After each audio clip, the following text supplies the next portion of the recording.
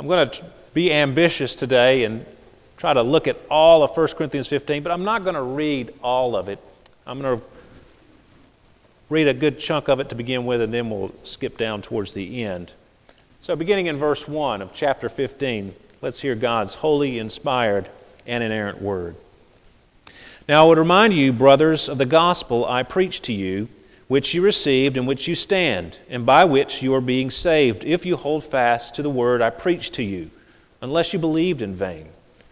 For I delivered to you as of first importance what I also received, that Christ died for our sins in accordance with the Scriptures, that He was buried, that He was raised on the third day in accordance with the Scriptures, and that He appeared to Cephas, then to the 12, then He appeared to more than 500 brothers at one time, most of whom are still alive, though some have fallen asleep. Then He appeared to James, then to all the apostles. Last of all, as to one untimely born, He appeared also to me. Now look at verse 12. Now if Christ is proclaimed as raised from the dead, how can some of you say that there is no resurrection of the dead? But if there is no resurrection of the dead, then not even Christ has been raised. And if Christ has not been raised, then our preaching is in vain, and your faith is in vain. We are even found to be misrepresenting God, because we testified about God that He raised Christ, whom He did not raise, if it is true that the dead are not raised. For if the dead are not raised, not even Christ has been raised. And if Christ has not been raised, your faith is futile, and you are still in your sins. Then those also who have fallen asleep in Christ have perished. If in this life only we have hoped in Christ, we are of all people most to be pitied.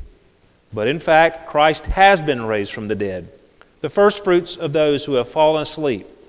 For as by a man came death, by a man has come also the resurrection of the dead. For as in Adam all die, so also in Christ shall all be made alive, but each in his own order. Christ the firstfruits, then at His coming those who belong to Christ. Then comes the end, when He delivers the kingdom to God the Father, after destroying every rule and every authority and power. For He must reign until He has put all His enemies under His feet. Now let's skip down to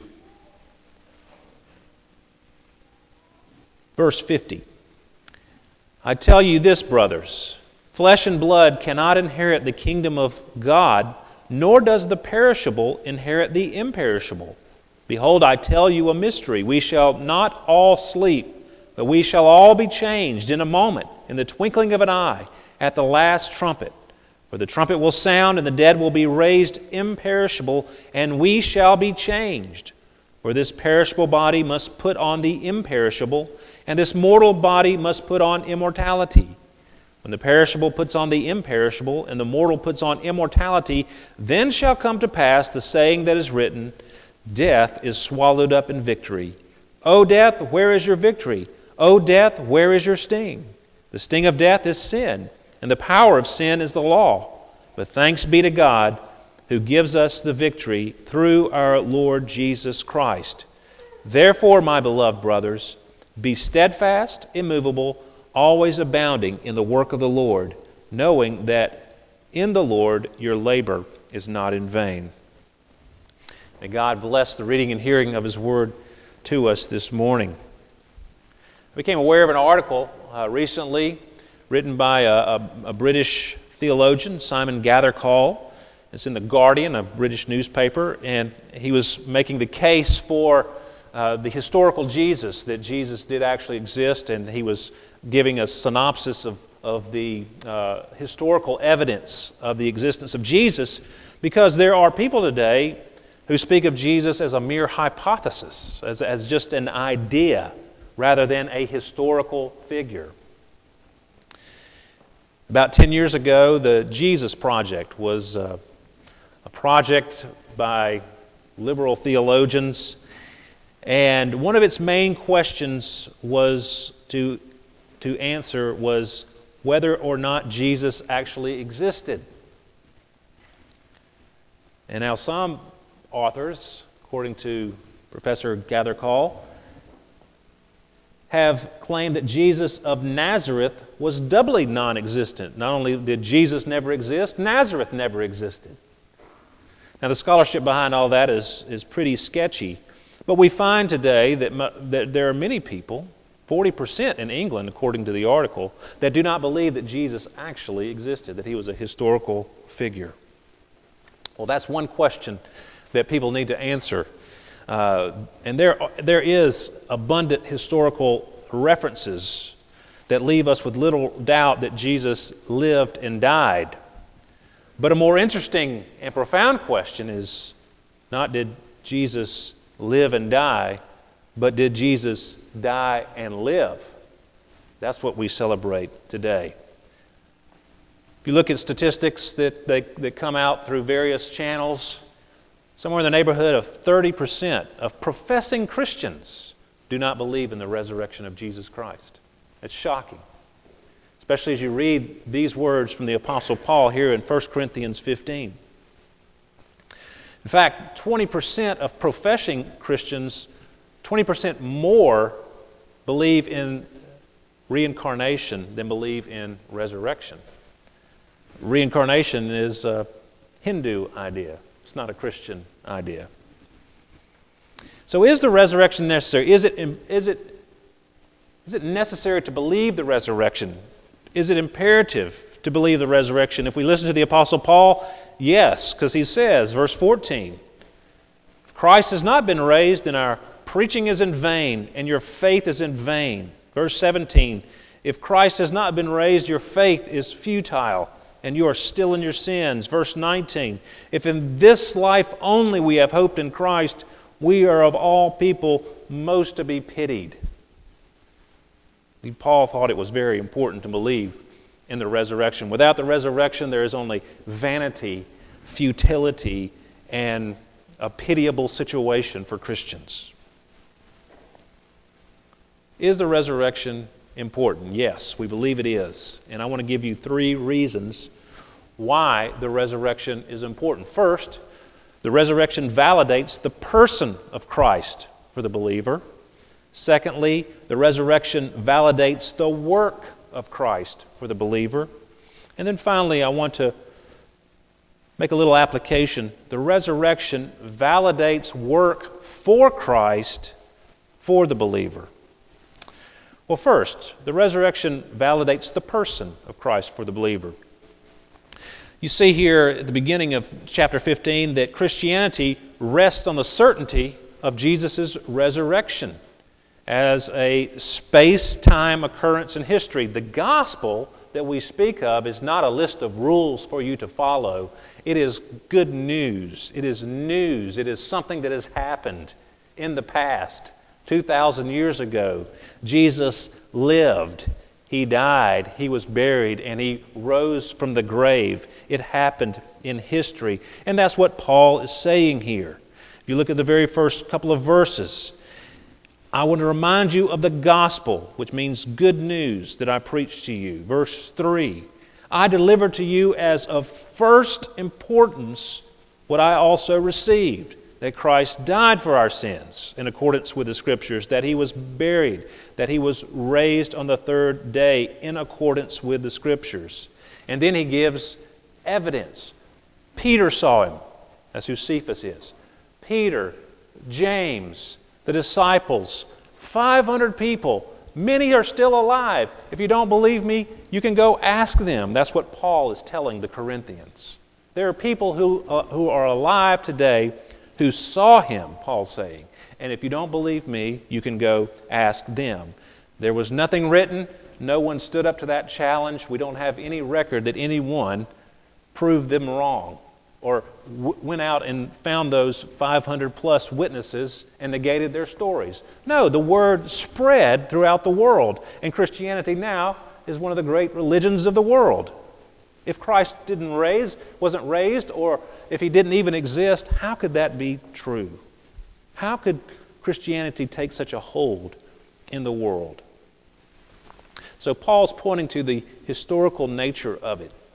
Well, the resurrection validates what Scripture says about Jesus Christ, because of course we see he says there in the Old Testament, the scriptures that he refers to, that Christ was raised on the third day in accordance with the scriptures. It was promised by the prophets in the Old Testament. They were looking forward to the Messiah who would come.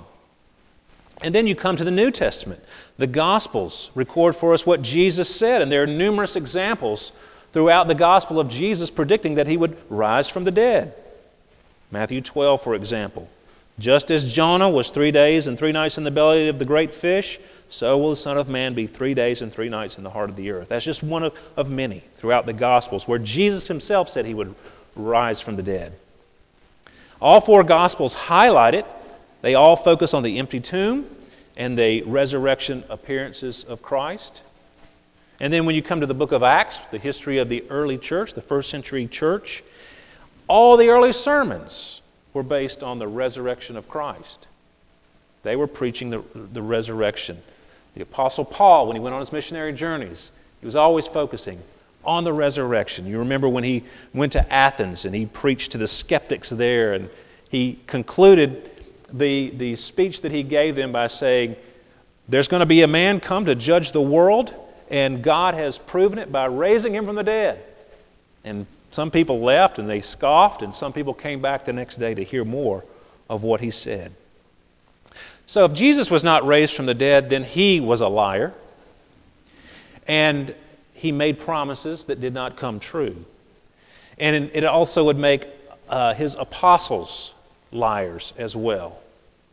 If there is no resurrection, then the Bible is not true, and our faith is worthless, since we'd be putting our faith in someone who was a liar, who was false, and in people who gave false testimonies about him.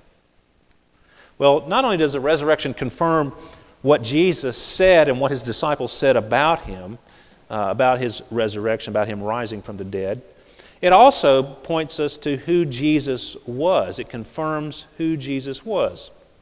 2 things. First, that are recorded here in Corinthians. I could give you a long list of things that are confirmed.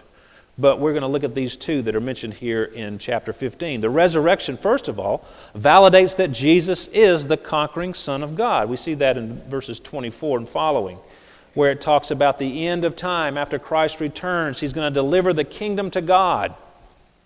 He has destroyed every rule and every authority and power. He is the supreme authority in the universe. He has destroyed every enemy, including death. Everything is under his feet.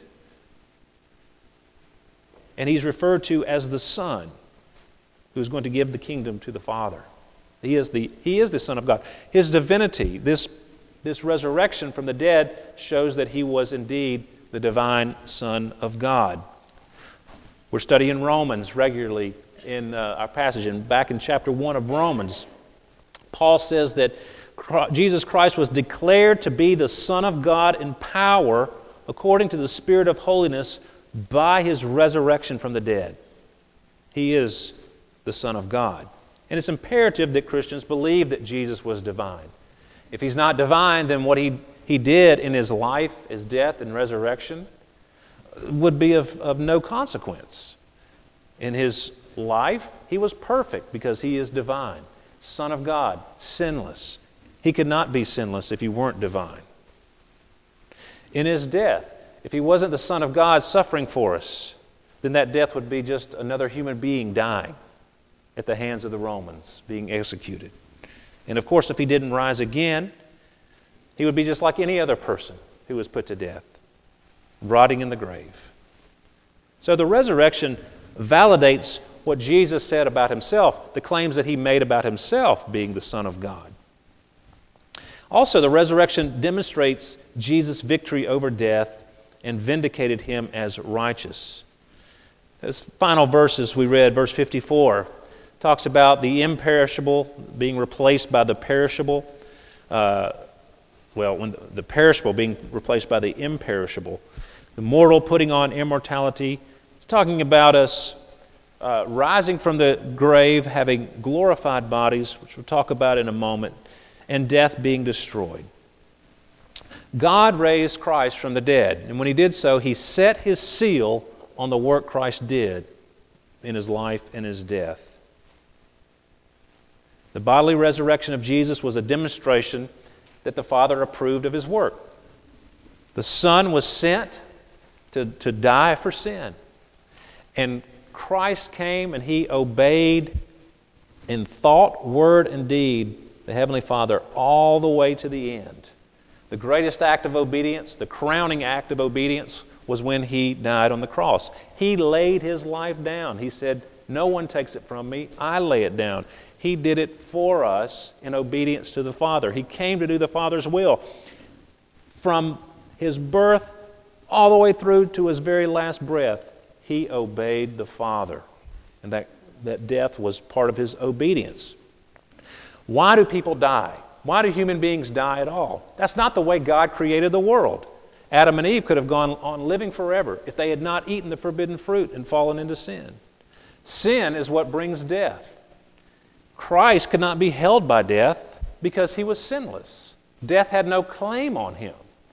He was perfect in every way, and when death tried to lay its claim on Him, it could not keep Him.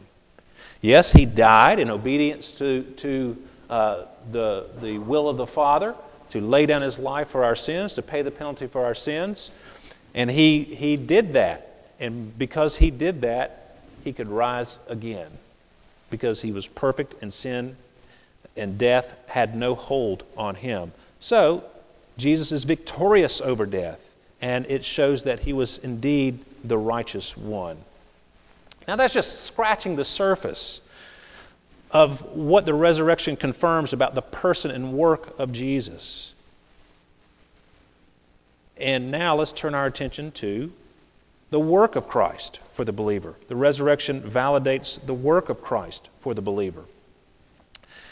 Federal theology is a category of theology, and it just means, federal means head. It comes from the Greek word for head, or representative. We have a federal government, right? We vote for people to represent us in the Senate, in the House of Representatives. Now, sometimes these people that we elect do not represent us very well, and we become very unhappy with them. Well, all of humanity, federal theology says, is represented by Adam, was represented by Adam. Adam was our federal head. So he represented us, and he did a lousy job because he ate that forbidden fruit. He rebelled against God. He listened to Satan rather than listen to the Lord. And as our representative, we all sinned with Him and in Him and fell with Him, the confession says. So Adam is everyone's representative, and we need a new representative. You need a new representative, and that's what Christ came to do. It talks about it here in this passage. It talks about Adam, the first Adam coming, and then Christ coming, the second Adam. You read that in Romans chapter 6. Christ is the new representative for us, and we need to cast our lot with Him because He completely kept the law perfectly. He died to pay for sin, and He rose from the grave. So if we die with Him, if we're by faith united to Him, represented by Him, everything that He secured for us is ours. Payment for sin, perfect righteousness credited to us, and then a resurrection at the end of time, where our soul and body is reunited. So that's what we're looking at, union with Christ, and that's what Paul is referring to here as he talks about dying with Christ and rising with Him. We're united to Him by faith, and He's our representative now. Well, the resurrection guarantees present forgiveness and justification for believers. If we're united to Him, then we have our sins forgiven. He says the negative in 1 Corinthians 15:17. If Christ has not been raised, your faith is futile and you are still in your sins. Romans 4 says, Jesus our Lord, who was delivered up for our trespasses and raised for our justification. The resurrection guarantees that, yes, Christ has paid for sin, and the Father has accepted that payment. And so our sins are forgiven as we look at Christ's resurrection, being the proof of that. The resurrection also guarantees an eternal future for believers. Verse 18, if there's no resurrection, then those also who have fallen asleep in Christ have perished. It means everybody who's already died that those Corinthians knew, even the Christians, they're just gone. Food for worms. If in Christ we have hope in this life only, we are of all people most to be pitied. But in fact, Christ has been raised from the dead, the first fruits of those who have fallen asleep. For as by a man came death, that's Adam, by a man has come also the resurrection of the dead, that's Christ. For as in Adam all die, so also in Christ shall all be made alive. He uses the term first fruits, an agricultural term. The first fruits, the first things that are harvested for the farmer. He can tell what the rest of the harvest is going to be like by looking at the first fruits. And the same is that's what he's saying here about Christ. He is the first one who's risen from the grave, and all who are connected to Him, who are united to Him by faith, they will be resurrected as well. So the resurrection guarantees an eternal future for us. Now, I read yesterday that the last person born in the 19th century died. I think it was an elderly lady in Italy. And I don't know how they know that. I guess there's probably somebody in some jungle somewhere who's, really old, that's probably older than 117 years old. But this lady was 117, and she was celebrated as the oldest living person on earth until yesterday. She died. And that's the truth. That's the case with all of us. We're all going to die. If we put our faith in Christ, we have eternal life. And don't think of eternal life as just being in heaven, our souls there just disembodied. But there's something more. The resurrection guarantees glorified bodies for believers. Verse 51, we shall not all sleep, but we shall all be changed in a moment, in the twinkling of an eye, at the last trumpet. As we think about eternity, and of course when we die, when people die before Christ returns, their souls go to be with the Father. Their bodies are put in the ground. But when Christ returns, soul and body will be reunited, and we will live together with Him in the new heaven and new earth. A real physical existence on earth with God, like it was supposed to be in the Garden of Eden. No sin, no sorrow. A blessed existence forever. Whenever someone dies, we always say, man, we look forward to the day when we will meet them again.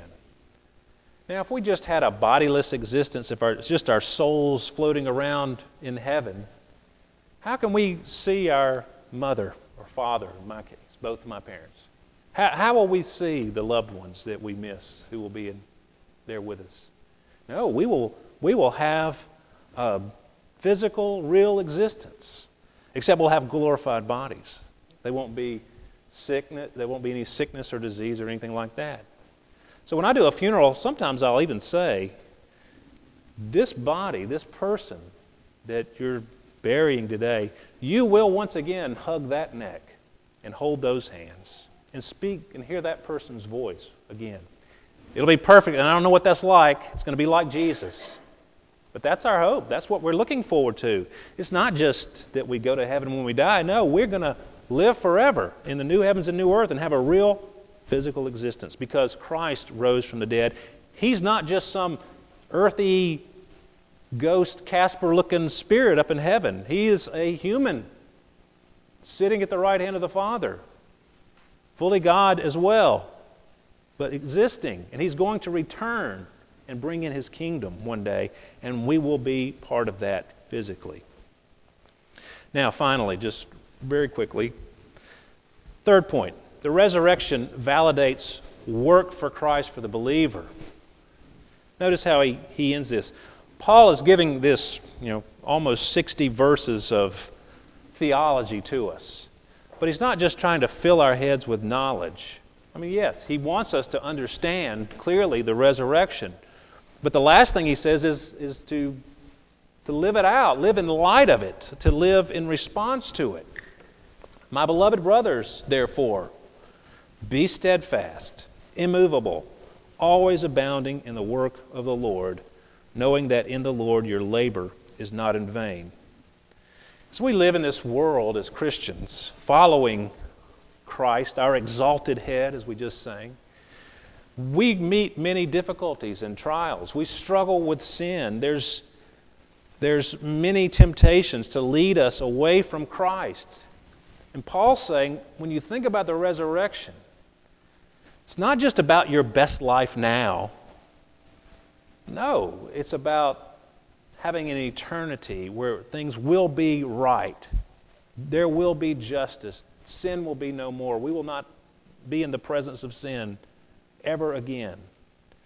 And so in the meantime, hang in there. Be steadfast. Don't move away from your faith. And you can work for the Lord. It's not just about what you can get. It's not just about your agenda. You can sacrifice. You can die to yourself. Look at Paul's example in verse 30. Why are we in danger every hour? I protest, brothers, by my pride in you, which I have in Christ Jesus our Lord. I die every day. What do I gain if, humanly speaking, I fought with beasts at Ephesus? I don't know if he literally fought with beasts. He may have been thrown into the arena with beasts, or it may be just referring to his opponents. But Paul's life was one marked by trials and suffering and difficulty. He was stoned and left for dead. He was punished and imprisoned, and he went through all of that. Why? Because he was working for the Lord. And he could sacrifice. He wasn't afraid of death. Death had no hold on him because Christ is risen. The same is true for us as well. We can live without fear of death. We can pour ourselves out for the Lord. It's not in vain. We can sacrifice for our neighbor because our labor in the Lord is not in vain. We can decide to be a missionary instead of having a lucrative job because our labor in the Lord is not in vain. One day we'll get all those blessings. We'll be in a place where the streets are gold and the gates are pearl. But for now we labor and love one another and love the Lord. And Paul says, if the dead are not raised, let us eat and drink, for tomorrow we die. He's referring to a passage in Isaiah that was indicative of the practice of the day when an army was coming to wipe them out, and the people knew the end is near. They loaded up and partied, and they were wasted by the time the enemy came here. Paul's saying, if there's no resurrection, why am I suffering? Why don't I just get wasted and party on and then let the end come? He says, no, Christ is risen. And we can sacrifice all that because there's something better coming. But in the meantime, we labor for the Lord, and that's not in vain. Well, my friends, I just wanted to challenge you today. Are you living in light of the resurrection of Christ? Have you considered that? Are you putting your trust and faith in Him? Is He your representative by faith? Or are you still in Adam, having a poor representative, a sinful representative? Only through Christ can we know all the blessings that He's secured in His life, death, and resurrection. Only in Christ can we endure the sufferings of this present time, because we know that compared to the glory that is to come, there is no comparison because of what Christ has done for us. I encourage you to cry out to the Lord today. Put your faith and trust in Him. Let's pray together. Lord, we do ask that all of us would see in our mind's eye Christ and His work for us. A real human being who came to earth in obedience to the Father's plan and lived and suffered and died and rose from the dead. And may, Lord, we place our faith squarely upon Him, not on our own works, not in our own merit, but firmly upon Jesus Christ. And Lord, may we be His disciples and serve You and serve one another and promote the kingdom of God with our gifts because we know our labor for you is not in vain. And we pray this in Jesus' name. Amen.